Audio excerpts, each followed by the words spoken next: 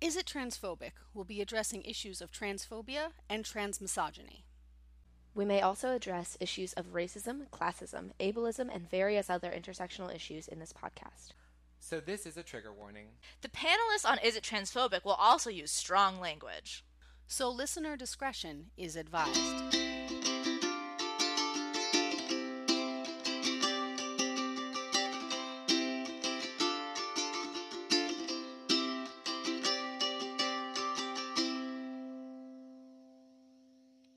Hi everyone, my name is Ashley Lauren Rogers. I use she, her, and they, them pronouns, and today I'm being joined by... Rachel Weekly. I use they, them pronouns. So, Rachel, today we're going to talk about Birds of Prey. And that might be a weird choice for a lot of people, mostly because there is no open, out trans representation in the movie. But that said, we're going to get into why we're talking about it in a little bit. Before we do, are you familiar with the Birds of Prey, the characters of Black Canary? I believe it's Renee Montoya is her name, right? It was Renee Montoya? It's been a minute. I'll double check it. Yeah, Renee Montoya and... now I'm forgetting the last one who's amazing. Huntress, the one that I'm in love with. Huntress. Yeah. How did you forget that one? I don't know. She's a crossbow killer. Obviously, we're going to be talking about a lot of spoilers in this. So if you haven't seen it and you're okay with spoilers, feel free to keep listening. If you're the type of person that absolutely wants nothing spoiled, go see the movie if you haven't already yet. Oh, please. Or, I don't know, I guess... wait because of quarantine. Oh, right, yeah. Don't go out and see it. See it the most legal way that you can, which hopefully they release it, because everything is digital now. So hopefully they release it at some point sooner rather than later, so that you have a chance to go see it. But support this movie. I feel like we're giving away the goat a little bit as to whether we enjoyed the movie or not, but I'm okay with that. The real question, though, Rachel, is: were you familiar with the Birds of Prey and these characters prior to the film? So I've done a lot more of like the Marvel MCU, blah, blah, blah. But I knew a lot of the DC characters from the animated series, like Justice League and Justice League Unlimited and Teen Titans and like the original Batman animated series. So I knew a lot of these characters, but not in the context of Birds of Prey. Yeah, very cool. Myself, Black Canary, I learned about a lot from the Injustice video games, from the CW show Arrow, which it's not my favorite CW DC show, but at the same time, boy, it started it all, and I do love it. Which one is your favorite? My favorite is honestly The Flash. The Flash or Supergirl. I've heard those are the two. Warren really likes them. I forget to watch them, but I've heard really good things. Yeah, no, The Flash, it's tough because if you're not the person that, like, because Arrow has its weird, funky shit too, but, like, if you're not a fan of the, like, weird, and The Flash has, like, weird, you might not like The Flash. I love it. And honestly, Eobard Thawne has become one of the greatest villains of any superhero-based media I've seen. Oh, cool. And also, his name is Eobard Thawne, which is a stupid name, and boy, do I love it. It really is a good name. Like, so we... No, please. So one of the things that, like, just to start off, one of the things I loved about Birds of Prey that has put me off of a lot of DC stuff is that I don't love when shows have people that are all attractive in the same sort of way. Yeah. You know, where everyone's like a very polished millennial or polished older person or polished like teenager. Here's a buff guy with short hair named Chris. Yeah, again. You know, here are all these rail thin model tall women. Here's you know, all these Instagram models doing a show. It's like, it doesn't there's something about it that always takes me out of it a little bit. And one of the things I loved about Birds of Prey that we'll get more into is that everyone was such a unique character. Like, they very much came from their own styles, their own paths. They weren't having to fit in a world together because they just were a world together. Yeah. So let me ask you this. Can you sum up the story of the movie? Since we're talking about a little bit and like a lot of the ideas of what we love about it, how would you sum up the movie? Go, Rachel, go. Yay! So how I would sum it up is the movie starts where Harley Quinn and Joker have just broken up.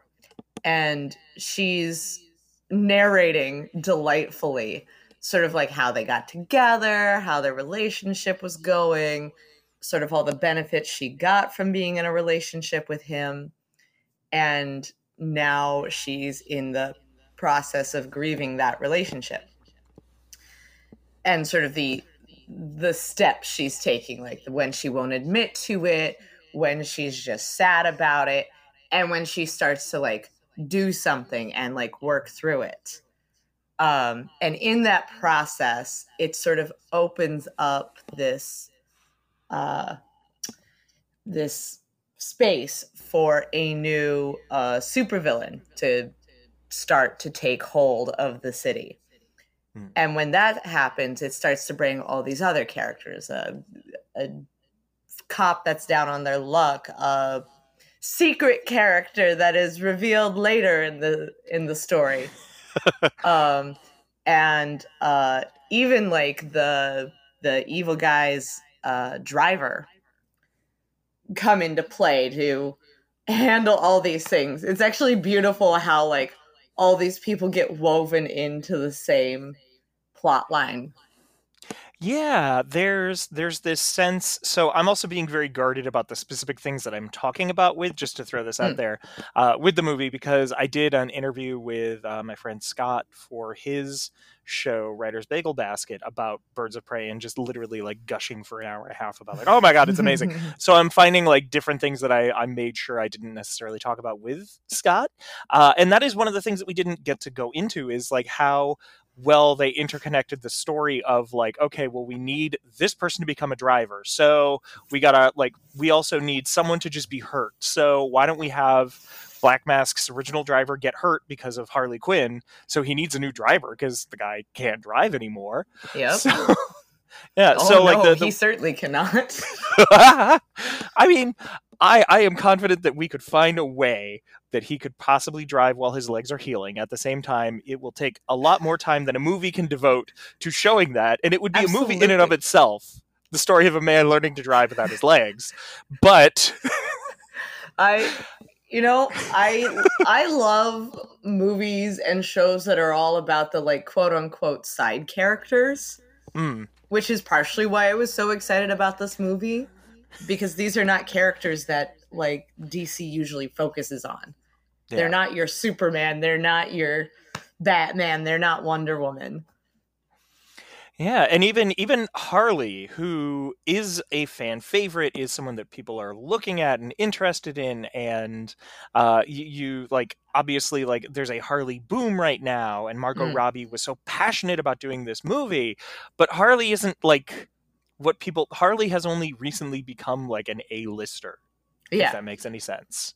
Yeah, and she has like clawed her way there. Yeah. And I think it has a lot to do with like Deadpool suddenly also getting so much fame and so much talking about it, because that really paved the way for people to be like, oh, well, DC has Harley Quinn. Let's see that. Wow. Yeah. Like, and I think, especially with Harley, like, and especially like you were saying with the Deadpool thing, like, Deadpool is a style all his own, and we know that. But at the same time, there is that kind of, how do we have fun as a superhero movie? And the Deadpool movies really showed how to have fun with these like gritty, dark superhero stuff. Mm-hmm. And yeah, so I'm all for it. I'm here for it. More, please. Absolutely. Yeah. So while we're there, because we've started talking about like I feel like we will just continue to keep going into, oh my god, why do we love this movie? But we should also talk specifically about why we're covering it, because again, there's an extent that there are no explicitly stated trans non-binary characters in the final product. So let me ask you this first. Does the absence of open and out TGNC characters immediately mean a piece is transphobic? And these are just our opinions, but I want to throw that out. It's a tricky one because they had so many places where they could have used a trans or gender nonconforming person.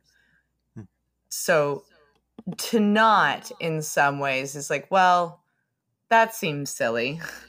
You could have just brought people in and had people there. But it also, unfortunately, if this movie already feels like such a big leap for Hollywood, that it doesn't particularly bother me. Yeah. Like I feel the same way. Like, yes, there's definitely a place. Yes, there's definitely like a lot of even just side characters coming in and having like out trans representation. But at the same time, like, you're absolutely right. I think that it took so much just to get this made that, like, okay, sure. And not only that, not just because it took so much to get this made, because that sounds like by we I say me, that like I'm making the case that like, oh, because it was hard to get it made, it would be even harder to put trans and non-binary people in. Yeah. No, that's and it would obviously not what I'm saying. Yeah, like that's obviously not what I'm saying. But at the same time, because this is such a different movie than what we're used to from a lot of things and pushing a lot of boundaries, I'm okay with it. It's for now. Yeah. It has a focus and it needed to do that. Sometimes I feel like with a piece of art, if you're tackling too many topics at the same time, it can get muddled, So again, I don't mind it. They could have definitely had it. And that would have been that would be the cherry on top. That'd just be incredible. But and just to state it, like, you can have characters that are trans and non-binary, and that doesn't need to be their focal point. And maybe a character will come out later, and we'll find out, oh, great, like, I don't know, like, someone is, and we're like, great. But it's also got a lot of bi visibility in that Harley Quinn herself is bi, and there are a number of like queer folks and queer coded folks. So it's like, okay, there's a lot in there. Yeah. But let me ask you this follow-up question then. Would that mean, so there's no trans non-binary character, trans non-binary representation in the film, does that mean that it's not transphobic? Yeah, because that's... I mean, I guess no, it doesn't mean that. Like, when you're only displaying that there are two options of gender, then on some levels it is. If you're not, especially currently, if you're not explicitly stating room, that there's not, I'm sorry, if you're not explicitly stating that there is room for other genders in this world, and the only way you do that is by putting someone who is explicitly not so. Otherwise, we just have to assume that everyone falls into the same categories as the characters we're talking about. Then you are, in some ways, erasing that fact from the world that you've created. Yeah, and I think that's the main problem. But at the same time, again, I feel like we're both pretty solidly, well, this movie still kicks ass and it's amazing and it's got some great stuff. But at the same time, just because... And I think that, like, the reason that I propose that question is because there are a lot of people that will say, well, either we don't want to try, and I'm not saying that this is what the producers of this movie have said, but there are many people in past who have said, like, well, we don't want to include because if we do and we get it wrong, or, oh, if we put it in and it's not substantial. And it's like, yeah, no, I hear that. But at the same time, the lack of inclusion can still be transphobic because you are removing that. Yeah. I don't think that this is actively doing that. At the same time, again, No. things could surprise us later, but for right now, yeah. From what we understand and what we know about the movie right now, yeah, it is still in some ways erasing that fact. Yeah, but like I say, I'm still very solidly in favor of this movie. So in this case, then, how do we analyze this piece from a trans and non-binary perspective, from a media analysis perspective? Like how do we judge this movie? One of the things that I picked up on early while we were watching it and really stuck with me is gender performance in this. Like how people are feminine or how people are masculine in this movie is very different from 90% of movies, and especially superhero movies. Like there is just so much room for variance on how people perform their gender in this, that is something that is so important to have as a conversation between people viewing this media and the media itself. Yeah. No, I completely agree. I think that's because especially in times where trans and non-binary characters it's not that they didn't exist in media, it's that they weren't either explicitly stated or when they were, it was a joke and it was a whole thing. That was how a lot of us figured things out, was how are these binary cis representations playing with gender itself. And I think that's the best way to sort of look at a movie like this, or any other movie that, again, doesn't have any explicit trans non-binary representation, to say, like, okay, how can we look at it from that lens? Is how are they treating the binary representation? Yep. So talk to me a little bit about that. What are some of the ways that you picked up on in the movie that were just like, oh, they're playing with gender performance in a new or different or interesting way? So the one that has been sort of all over the internet that I feel like we have to talk about, and then we'll talk about some of the ones that hasn't necessarily been, is the gaze of the camera, especially on Harley Quinn, and the differences between how she is filmed and presented in this movie versus how she was filmed and presented in Suicide Squad. Like in Suicide Squad, was that Zack Snyder who directed that? I don't think it was Zack Snyder, but it was part of the whole Snyder initiative within DC, so they were pulling from a lot of that, even if it wasn't him specifically. I'll have to look that up. David Ayer, Ayer, A-Y-E-R. Oh, yeah. So Suicide Squad's directed by a man. Harley Quinn is meant to be a sex icon in that, specifically for straight cis men. And it's clear she has a dog collar on. Her shirt is torn, so the bottom of her bra is peeking out, and she's got completely impractical shorts, and not even fun, completely impractical. They just look uncomfortable. I just worry for her that entire movie, because she is fighting evil with the biggest wedgie. So I went and saw it at Alamo Drafthouse, and I love Alamo, and this is a story I shared on Writer's Bagel Basket, so I'll just quickly. But they had in the beginning this whole thing about Harley shorts from Suicide Squad and being look, they're panties. It's fine if you just want to put her in panties, but don't put a belt on it. Just tell us this is what you're doing. Superman fought crime in underwear. Why can't Harley Quinn? Yeah. Superman didn't need a belt to show us that, no, he's not wearing underpants. He's wearing the strongman tights, yes. Yes, oh yes. That's Yes. definitely what they are. Put the underwear on the outside. That makes you stronger. Thank you, Superman. Just all your legs just need more containing. So you have to put it on the outside. That's the thing. Superman didn't have the blue tights underneath before, and people were just like, ooh, you need to shave those or you need to cover them, buddy. Sorry. No, thank you. No, thank you. Oh, I want this movie. Superman develops his look. So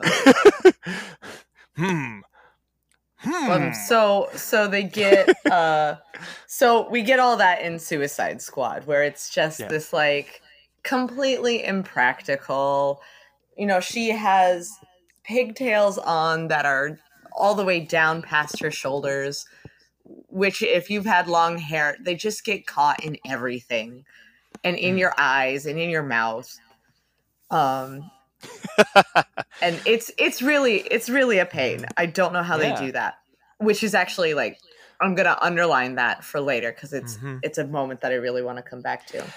So I think I know the exact moment because well, even if you look at like MMA fighters, or even if you look at pro wrestlers who are doing their thing and wearing like extensions upon extensions upon extensions, many of them use like some form of braiding or something to just get it out of their face.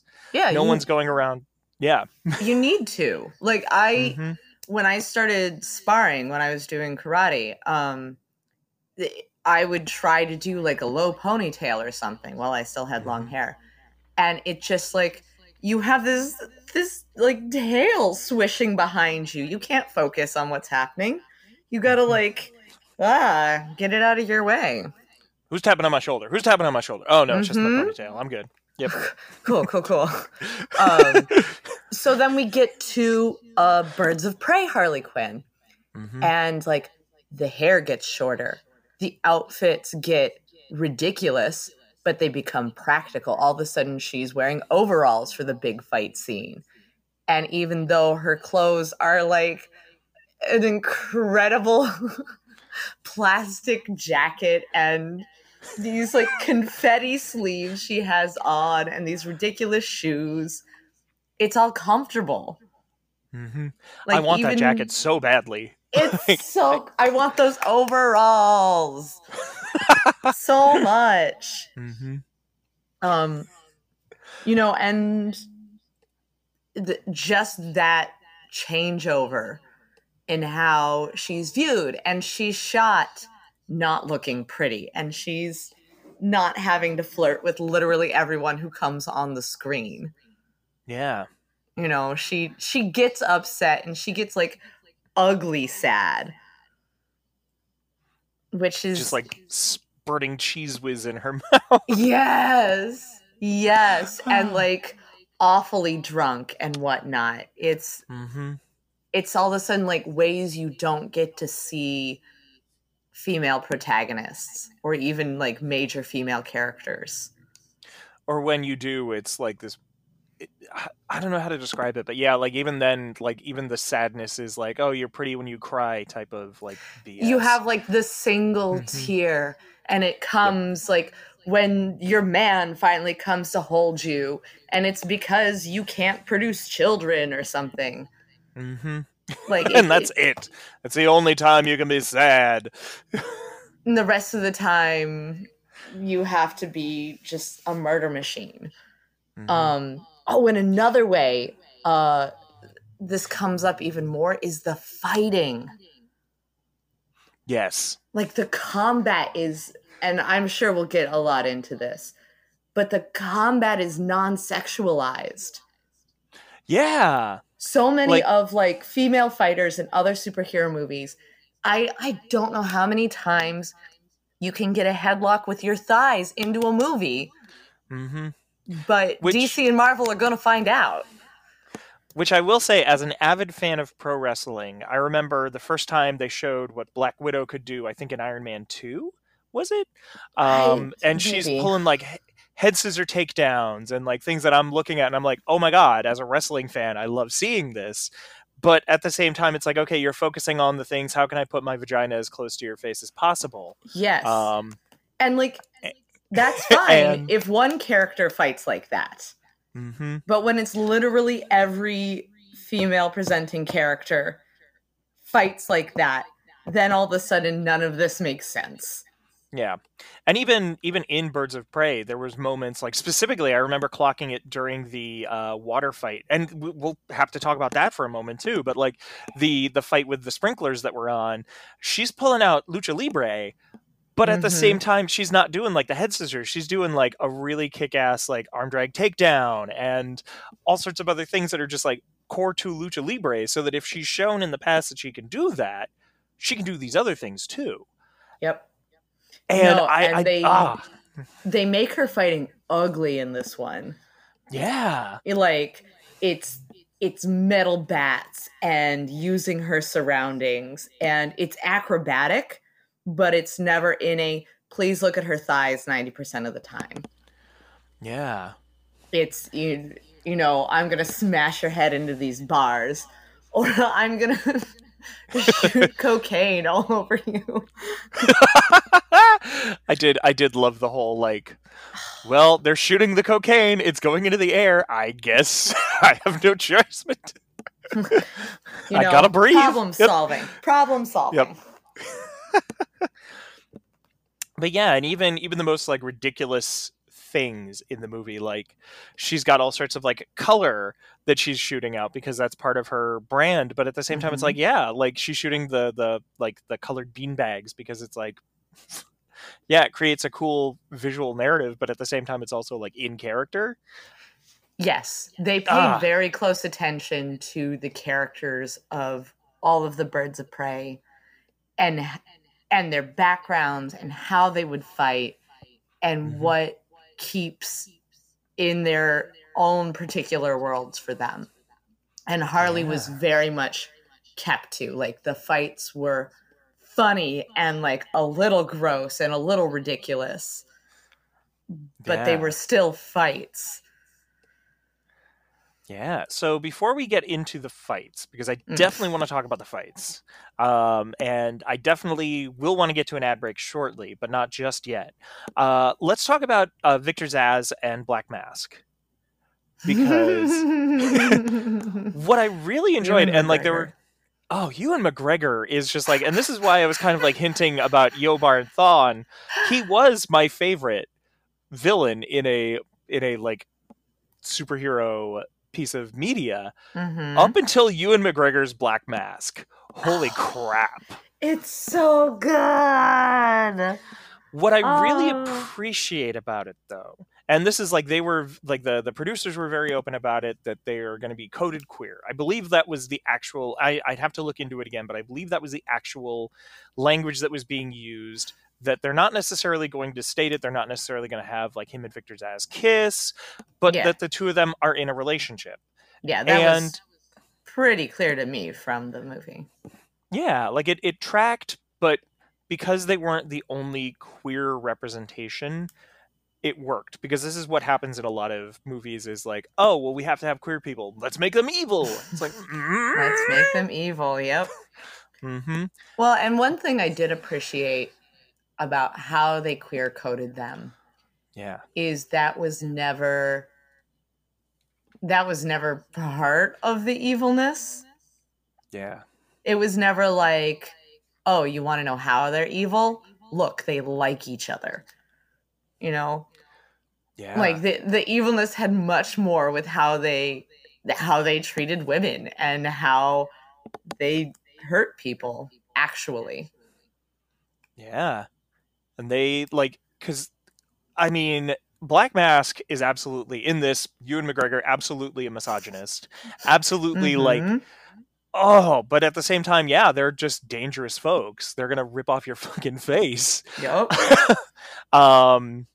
And so for me, the other thing that I really enjoyed, and this is a thing, like I know I shared a couple of articles with you, many of them were before Birds of Prey was released, and a lot of these things were announced. There were a lot of people that like once they announced that Ewan McGregor's Black Mask was going to be queer, they immediately, like, there were a lot of like bullshit Twitter stuff, like, I want to see him mincing around on the screen or something. And it's my impression of Twitter, homophobic Twitter. Homophobic Twitter is like Schwarzenegger being run in reverse in slow motion. I will terminate. I'll jingle all the way away from this movie. But like, I really appreciate it because like it was his mannerisms are just very subtle. He didn't necessarily, and again, like there's no such thing as a gay mannerism, but at the same time, there's a lot of like coded mannerisms that we see because of media.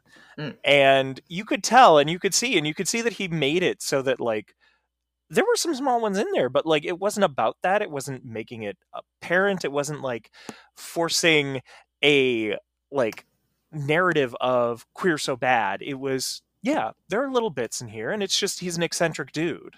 I will also point out that unless you are part of the queer community, I don't know if you pick up on it. Yeah. Because, like, I recognize them, but I spend so much of my time around queer folks that I'm like, oh, this is cued into this and this and this. But I don't know if a lot of people who aren't in those circles would recognize it. Yeah. No, I agree. And that's what I really, like, I love this movie. Okay. So We've talked a little bit, and even then, like, we've only scratched the surface on a lot of the portrayals that we've seen of binary men and binary women in this film and how they play with gender. But we'll talk a lot more about it as we talk about the action, because I think that's what really sold this movie on me. The comedy was amazing, but the action of it was, But we're going to talk about that after we take an ad break. Yes. And we're back. Yeah. Depending on what I've put here, you've probably just listened to that same Anchor ad that I do that I need to update. Just because. I like your Anchor ad. Yeah, thank you. I think you're the only one. I think everyone who actually listens to my podcast are just so sick of it. They just do the skip forward 30 seconds. Yeah.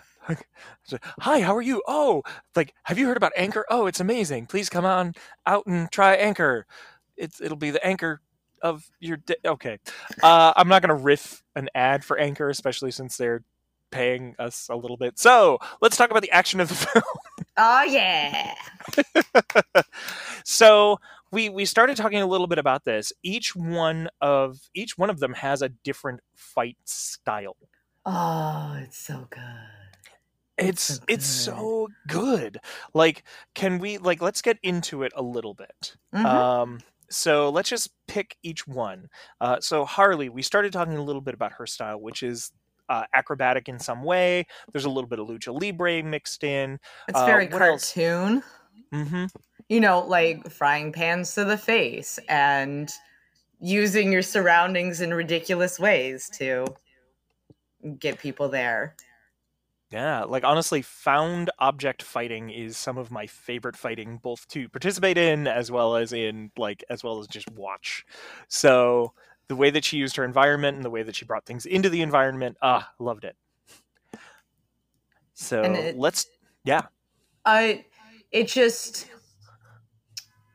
Margot Robbie does so much of her own stunt work and roller skating work, which comes into play later.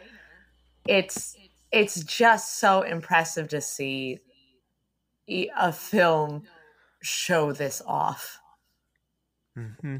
Like I was just stunned that we got that whole fight in the jail when she's breaking the younger character out. Mm-hmm. Like Cassandra Cain. Yep. Yeah, Cassandra Cain. Thank you. And it's in the rain, and it's in the police impound. Is that where they keep the stuff? Yeah, it's the evidence locker. Yeah. The police impound. Sure, those are the words. Yeah, we know. We've Googled. But yeah, and like they use a lot of CGI with like some of the more ridiculously impractical things. But because of how Harley Quinn sets up the world in the beginning, like there's a whole little animated backstory for her. And they're able to then work the CGI that's a little more ridiculous and a little more out there into the fights in this beautiful way. Like there's this bat sequence where she needs to hit a guy like 6 feet away. So she bounces a metal bat off the floor to hit him, and it hits back on the ceiling and back into her hand. And it's just so absurd, but it's so good.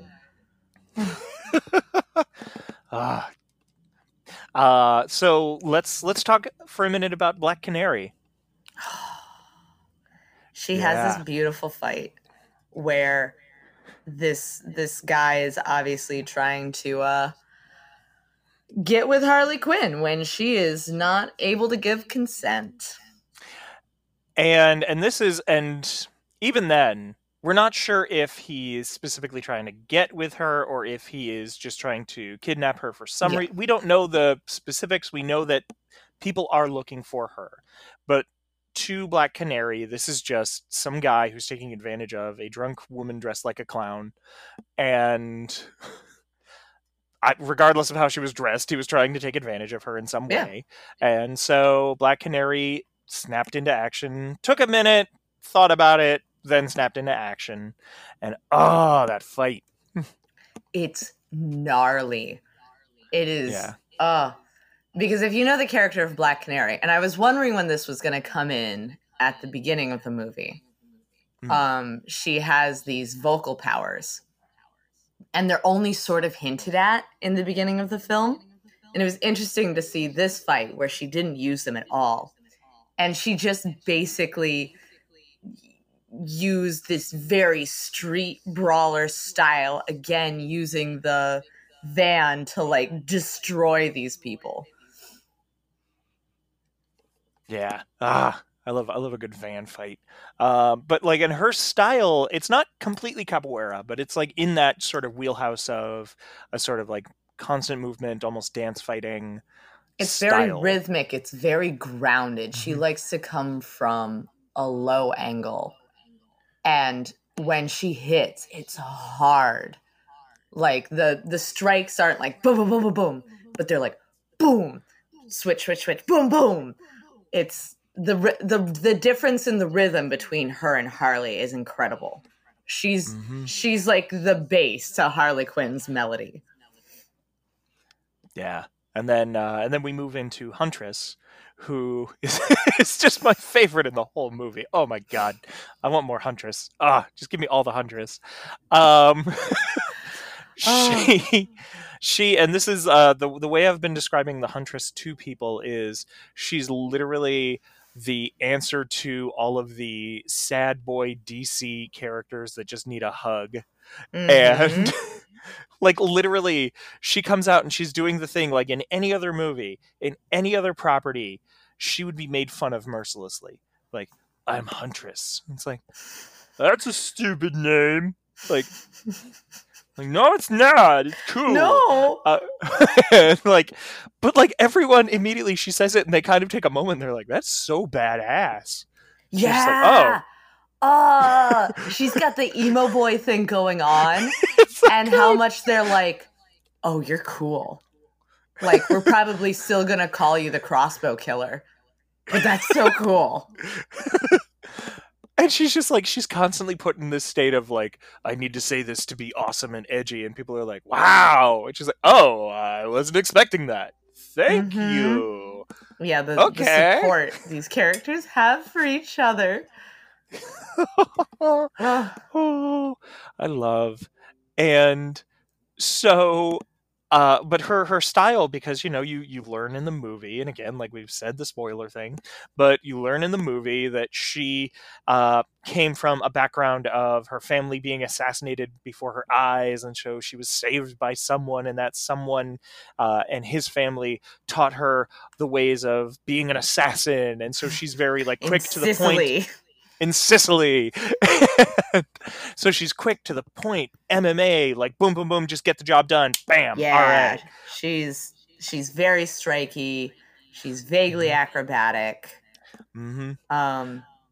Very much like the appear out of the darkness, say my cool line, boom, boom, boom, done.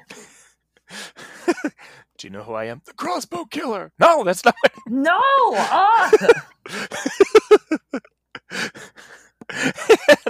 So like you've got these melding of styles, and then you also throw in both Cassandra Cain and Renee Montoya, and because Renee Montoya is not necessarily like a over the top, like the three that we've detailed are very like cinematic fighting styles. These are things that you can create a whole, like Renee Montoya is very much get people safe, save people, use firearms when needed, like because her whole thing is very much like she's a cop.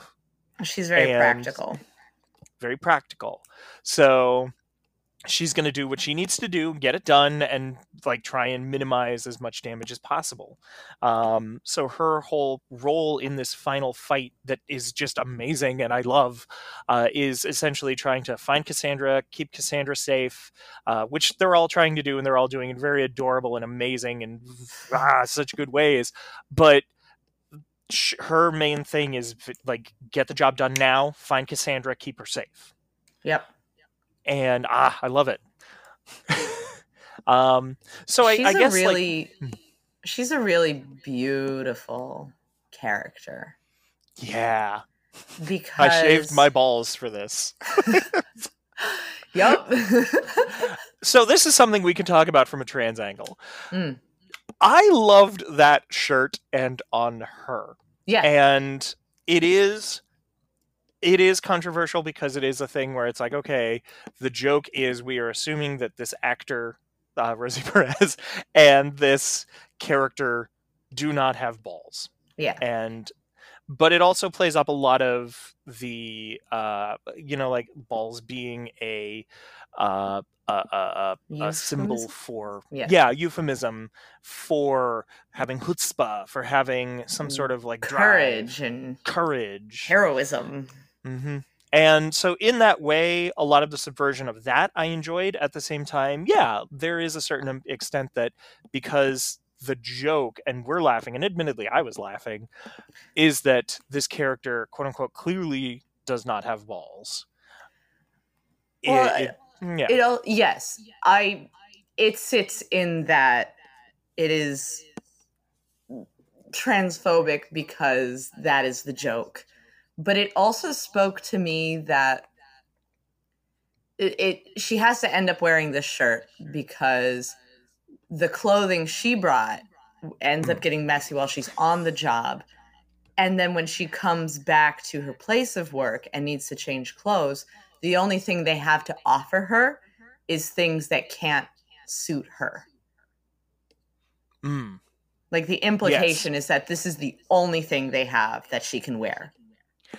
And I think that's probably why I'm a lot more okay with this type of joke in this type of context, is because it was literally forced on her. Mm-hmm. And it's still, again, like it still lives in that place where without that would be. But even then, it's also a high status character, someone who is a police officer, having to wear a very low status shirt that is like in some way self-deprecating, but also just mortifying. That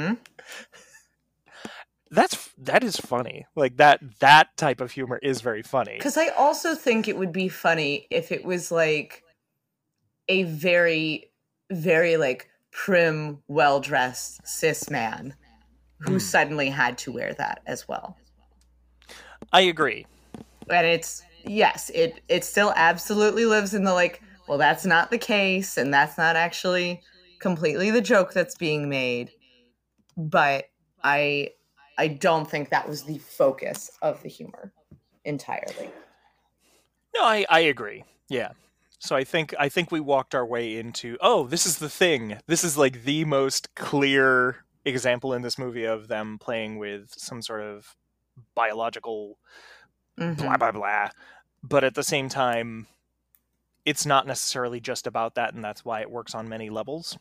So I still think that there is a case where, like, yeah, okay, it's bullshit to, and I think that we're in agreement on this, it's bullshit to assume genitalia, it's bullshit to assume all this stuff about people based on that, and we need to work towards not making jokes about that kind of stuff. But at the same time, like, yeah, that wasn't only what it was about, so it worked. Yeah. And they definitely could have found other things that might have fit the same type of humor without the tinge of transphobia that's in there. Yeah. So and this is just sort of like a thought project that I had. Like I've been thinking about this for a little while. This final fight, and it's so cinematic and it's so well orchestrated. There's another part to it that we hinted at that we want to talk about in a sec.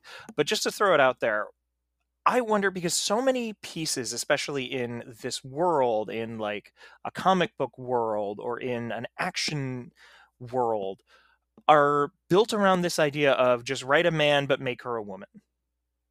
And I feel like particularly in this case, like in this movie, no, because so many of the people, the main writer was a woman, the director was a woman, the producers, like Margot Robbie, is a woman.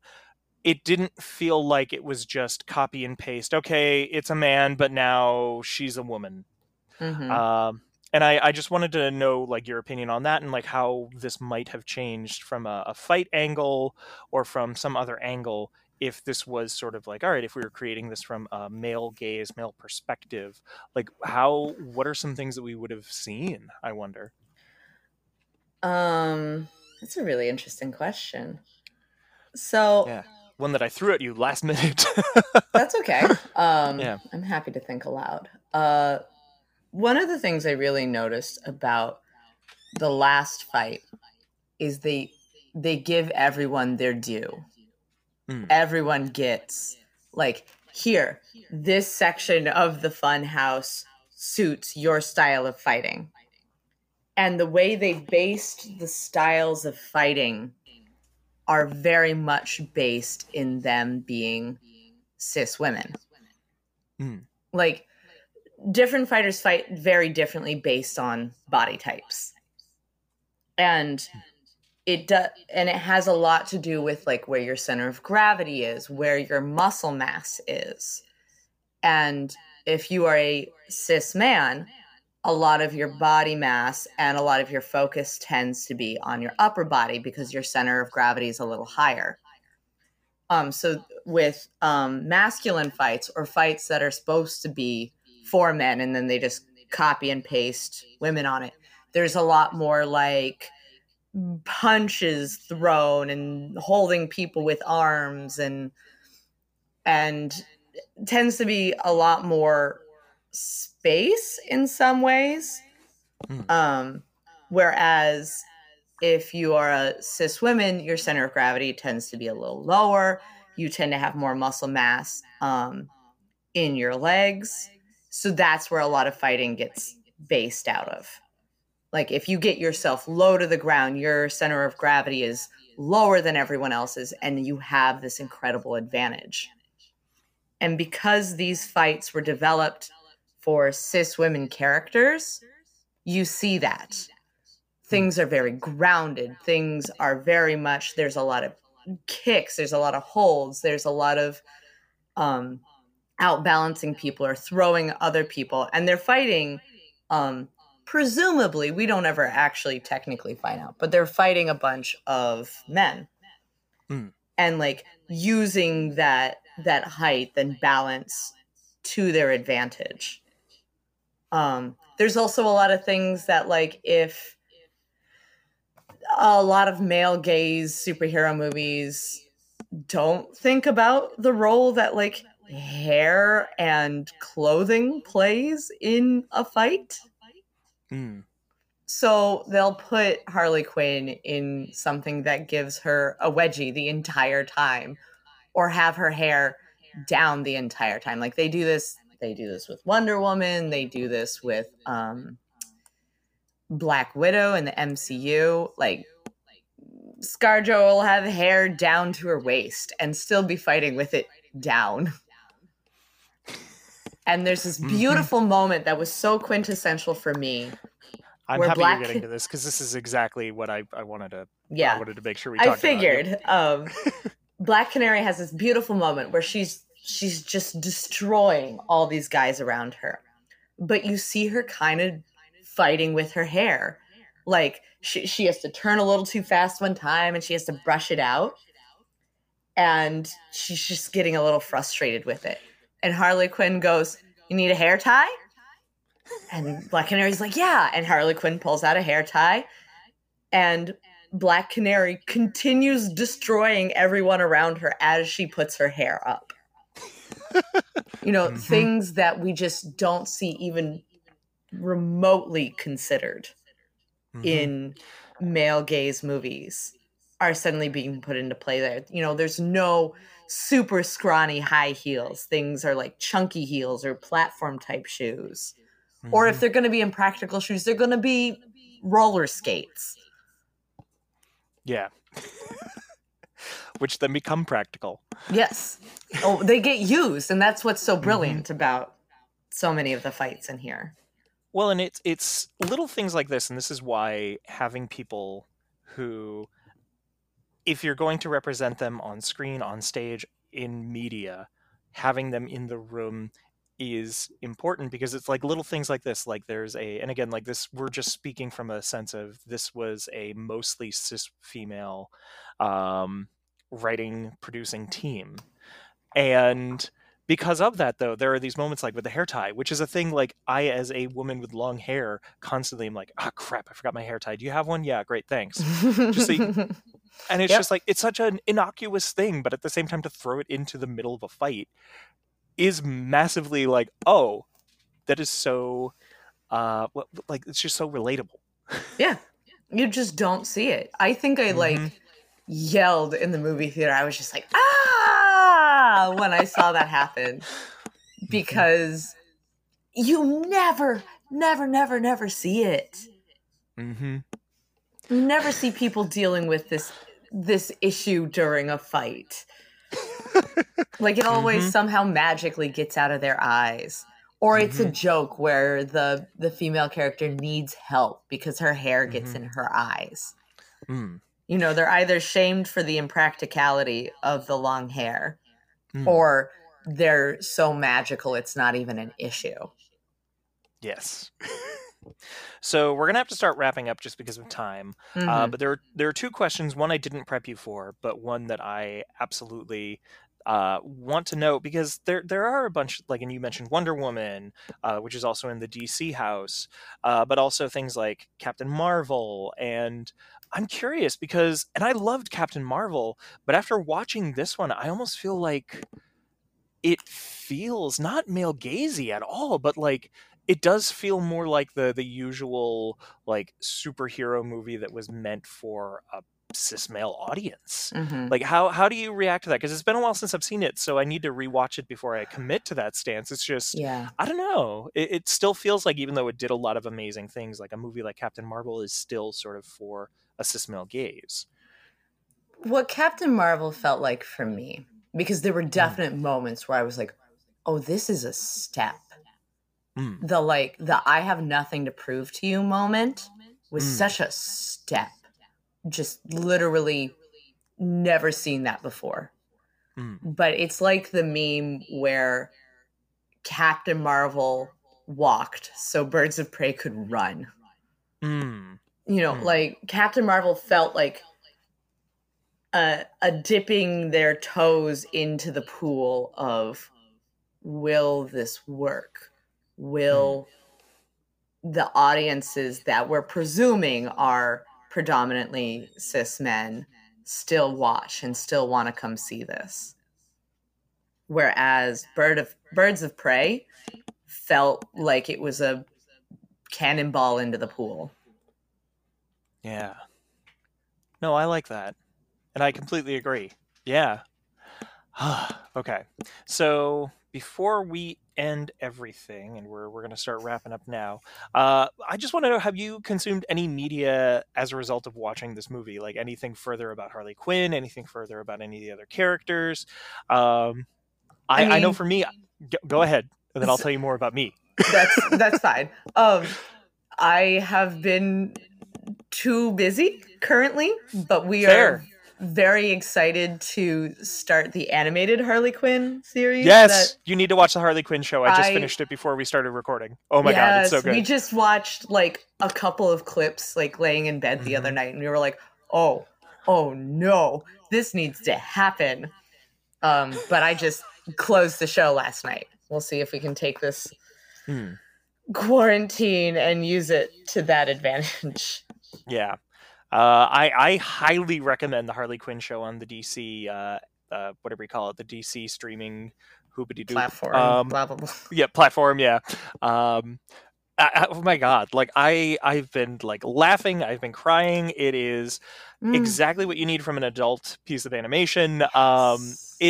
It has the like stupid silly humor of a lot of like other things, but also the adult nature that honestly this kind of needs, as much as, because one of the issues I know a couple of people have brought up and why they feel that Birds of Prey has not been an abject success is because it had an R rating, and it's like, okay, yeah, but honestly, if you're gonna do Harley right, she can't just be making stupid jokes. Also,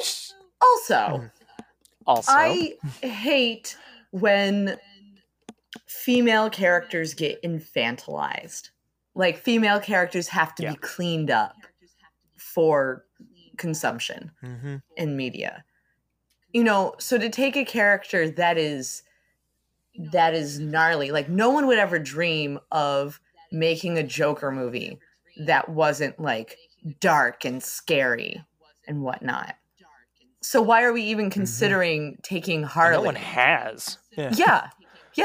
And so why like even the Tim Burton, it's weird and it's campy, but at the same time it's like, no, it's still like the Tim Burton movie is still very dark. Yeah. Anyway, but yeah, sorry. So then why would we even consider making Harley Quinn not that way? She lives in like the same universe, but with more abuse. Why does she not get to show darkness? Yeah. But yeah, I look forward to hearing your opinions on the Harley Quinn show, because honestly, Clayface, King Shark, and Poison Ivy are just my everything right now. Oh God, King Shark. Oh, and Clay, I need to hear your opinion of Clayface, because I'm oh my so God. excited. Okay, I'm all so right. excited. So this we're talking about Birds of Prey though. I will freely admit, after this, I for a little while was like, I think I want to watch Suicide Squad now. But I think I'm going to be disappointed. You are. I mean, Margot Robbie and Will Smith and Viola Davis is in it too. Am I wrong? Oh, yeah. She plays Waller. Yeah, they're lovely. And they were just done such a disservice because of how much screen time Leto got. Yeah. And which is various also, other things, but oh, fuck Leto. Yeah. Yeah. Well, that's another thing, is that they, in this movie, they give absolutely no screen time to him. Yep. We don't need to focus on the abusive man. We're looking at her. This is her story. When they do present him, it's in cartoon, and he doesn't look like the weird juggalo gangster. He looks like a classic Joker look, and he's not even called the Joker. He looks like the Mark Hamill Joker. Yeah. Which I can get behind that. Fuck it. Yeah. Oh, Mark Hamill Joker and Margot Robbie. Yeah, I'll watch that any day of the week. So is it transphobic? The immediate thought is they did not bring in Jared Leto. So they're definitely gaining points in my book. Yep. They're working their way there. It's significant progress. So let's actually answer that question now that I've posed it. Is it transphobic? This can be a scale of 1 to 10. It can be a noise. It can be however you want to represent your answer to that, Rachel. I think there is definite room for improvement. we can cut out the jokes about the genitalia. We can include non-binary and trans folk. But this is a huge step for Hollywood. Like, Yeah. I think it's gonna open doors where people will be able to go, yes, this seems to be out there, but look at Birds of Prey. Look what they were able to do and still make money. Mm-hmm. I tend to agree. For me, I think the major thing is it doesn't necessarily do anything to specifically counteract transphobia or NB-phobia, but at the same time, it does a really good job of being an amazing movie that people should look at and honestly look at as a way to say, like, there are way more ways to make a movie that involves gender issues and gender And sexuality. performance and sexuality. And so it is a great step, but it's not necessarily actively doing anything to stop, but at the same time, existing and showing visibly queer folks is still something I want to celebrate. So I guess is my noise. Yeah. So then finally, was it enjoyable? Oh, yes. Oh, yes. I want to watch it. We got done with the movie. They had their little sort of cut scene at the end. And I was like, Warren, can we stay for the next showing?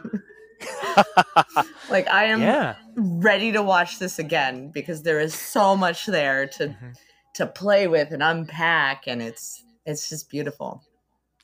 Yeah. Same. Oh my God. No, sorry. There's an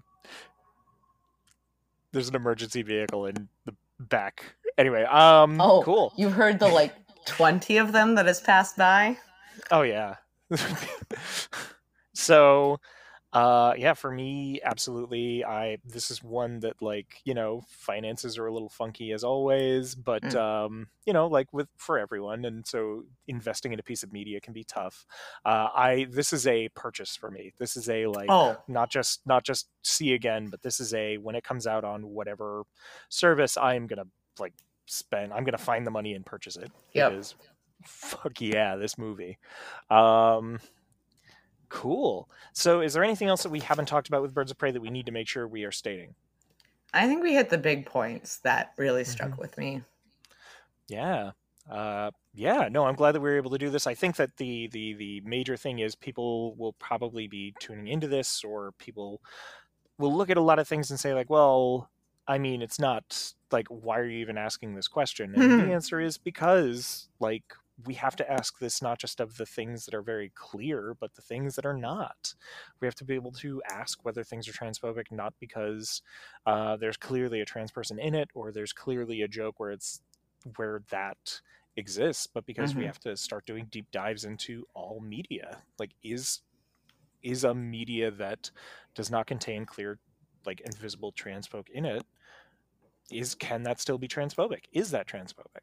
And I think how the answer is, or how is media that doesn't have trans folk in the room handling the topic of gender as well?